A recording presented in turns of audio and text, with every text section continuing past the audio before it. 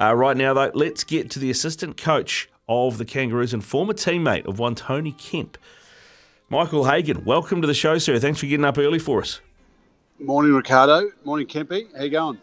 Yeah, good. Thanks, mate. Good, Hags. I'm good, Hags. Good to hear your voice, Hags. I've been trying to track you down for a few weeks and finally got hold of your media manager, who's Michael Hillier. He's very efficient, mate. Our media manager. So good to have a chat, and we haven't spoken for a while, mate. I hope you're well.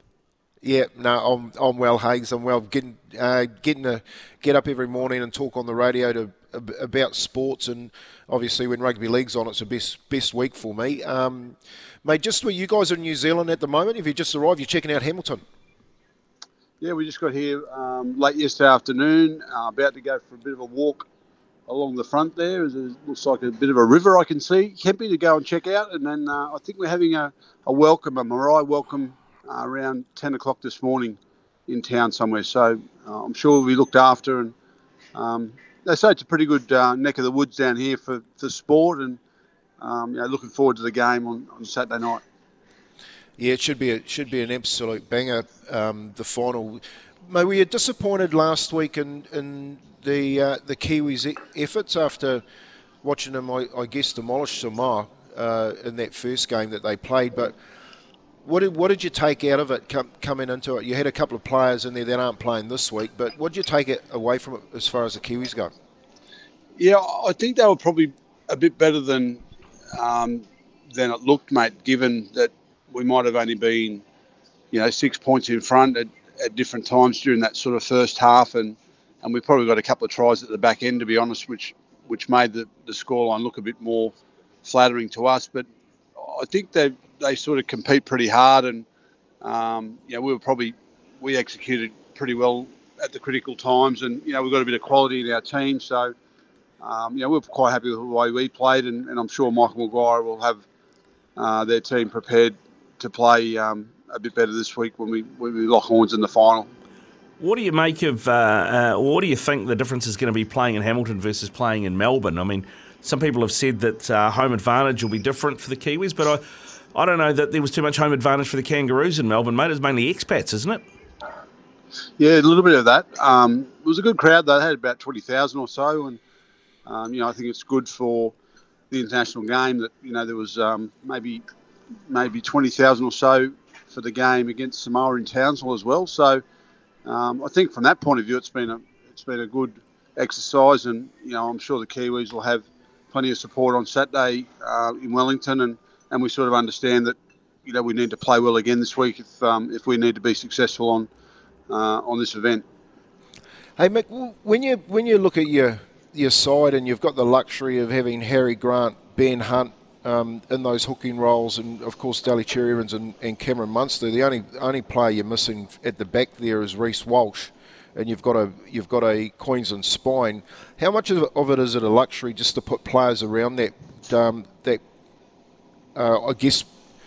spine with Harry Grant coming off the bench?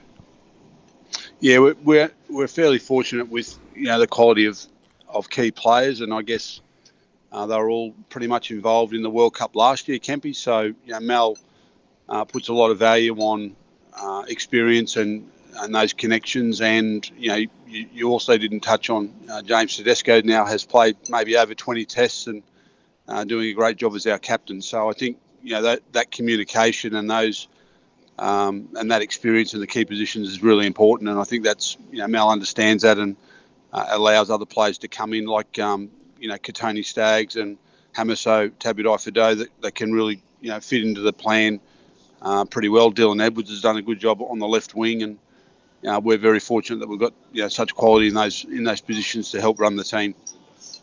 Are you surprised, Mick, at how well Tabudai-Fidow's gone at centre? Mate, that try scored that out ball on the weekend against Joey Manu. You don't do that too often. No, you're right. He's a special talent. He's got exceptional speed. It can be something that I never had when I played. And it's speed between the ears, Mick. Speed between the ears. Yeah, that's it. I had deceptive pace, Kempy. I was slower than I looked. But he's played a bit of centre in Origin. If you think about Origin this year with Billy Slater, so I think he's a pretty versatile young bloke. He's probably played wing, centre, and fullback in his younger days, and I think, as I said, playing alongside, say Cam Murray and Cam Munster, that probably makes his job a little bit easier. And it's been exciting to watch him play and develop. And mate, you look at your forward pack. You just mentioned Cameron Murray and Liam Martin on the edges. They're very solid in defence. And run fantastic lines on offence. But then when you go to your bench, you're bringing on Lindsay Collins, who he's scoring more tries than wingers at the moment. Pat Carrigan and Reuben Cotter. You're just sort of blessed, aren't you, at the moment when you look at your side. I'm not saying just for size, but for guys that can actually go out and play long minutes. Yeah, I guess there's a couple of things, mate. Is the impact that bench is having, like, Paddy Carrigan, who's starting lock for Brisbane. He's got really good leg speed when he comes on. Lindsay Collins has been developing nicely over the last sort of 18 months with the Kangaroos and with Queensland. He was really good this year, and for the Roosters.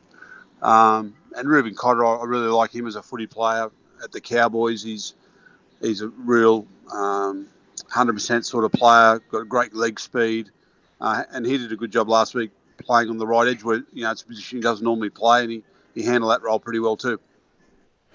Hey mate, can we just touch a little bit on, because you've been around for donkey's years, and you've been through all of the systems. So started at Canterbury, ended up in Newcastle. We had fantastic time up there. Played for Queensland, and you've seen the changing of the Pacifica and the face of rugby league. Like as a Queenslander and a part of the Queensland coaching staff with Mel and now the Australian side, where do you sit as far as eligibility goes, especially in that Queensland model?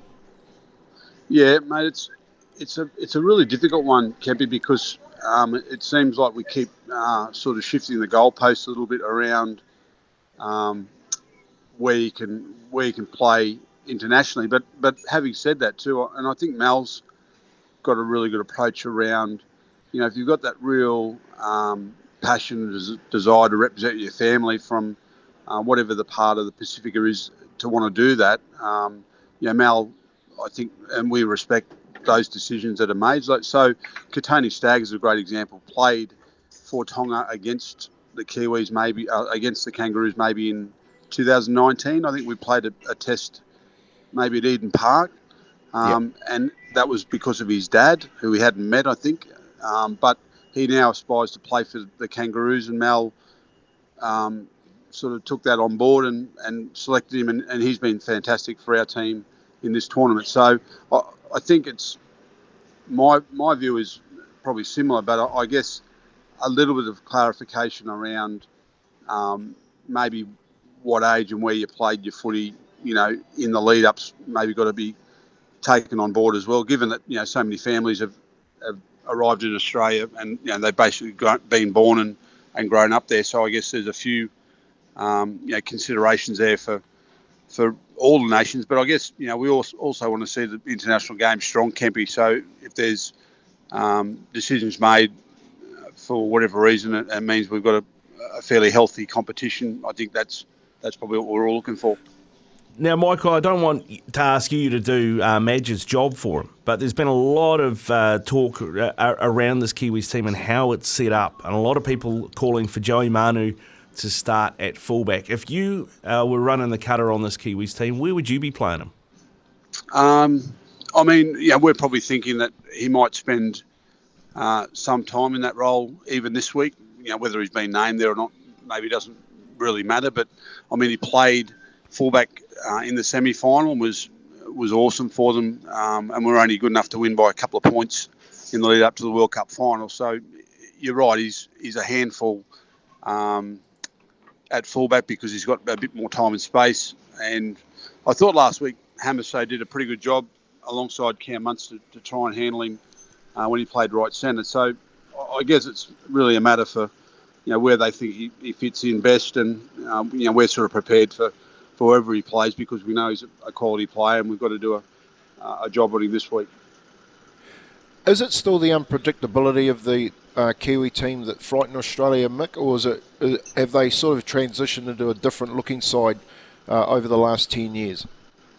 Yeah, I think they've changed their mentality a little bit. Like Kemp, even the other night, they didn't make an error until maybe, I think 50 minutes into the game. So I think they've got a pretty good handle on, the long game and trying to build pressure. And they've got, Jerome Hughes at halfback from the Melbourne system understands that pretty well. And, of course, Brown at number 6 in the Parramatta system. So they've got a couple of guys there. Klookstart, I really like him as a player at fullback as well. So I think they've got a pretty good mix, and you've got to give a lot of respect to their forward pack and how aggressive they are. So, we know that's where we've got to be good again this week. And you touched on the fact that Payne Haas and Tino Fasulami and also Liam Martin come back into our forward pack, and that's going to be a really important part of what we get done on the weekend.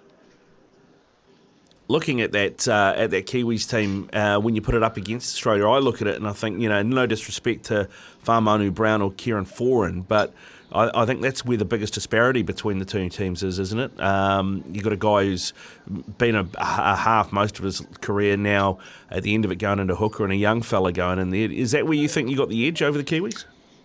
I think it's certainly one of our strengths, but Foran's been a great player, and he's a bit of a warrior for the Kiwis, and we understand that he'll be keen to do a good job. And Brown's played quite a bit of first grade now, and he knows his role coming off the bench. So I think you're right. I mean, we've got Harry Grant and Benny Hunt to run our team, and they're both high class players, and we're very fortunate that they're in our footy team.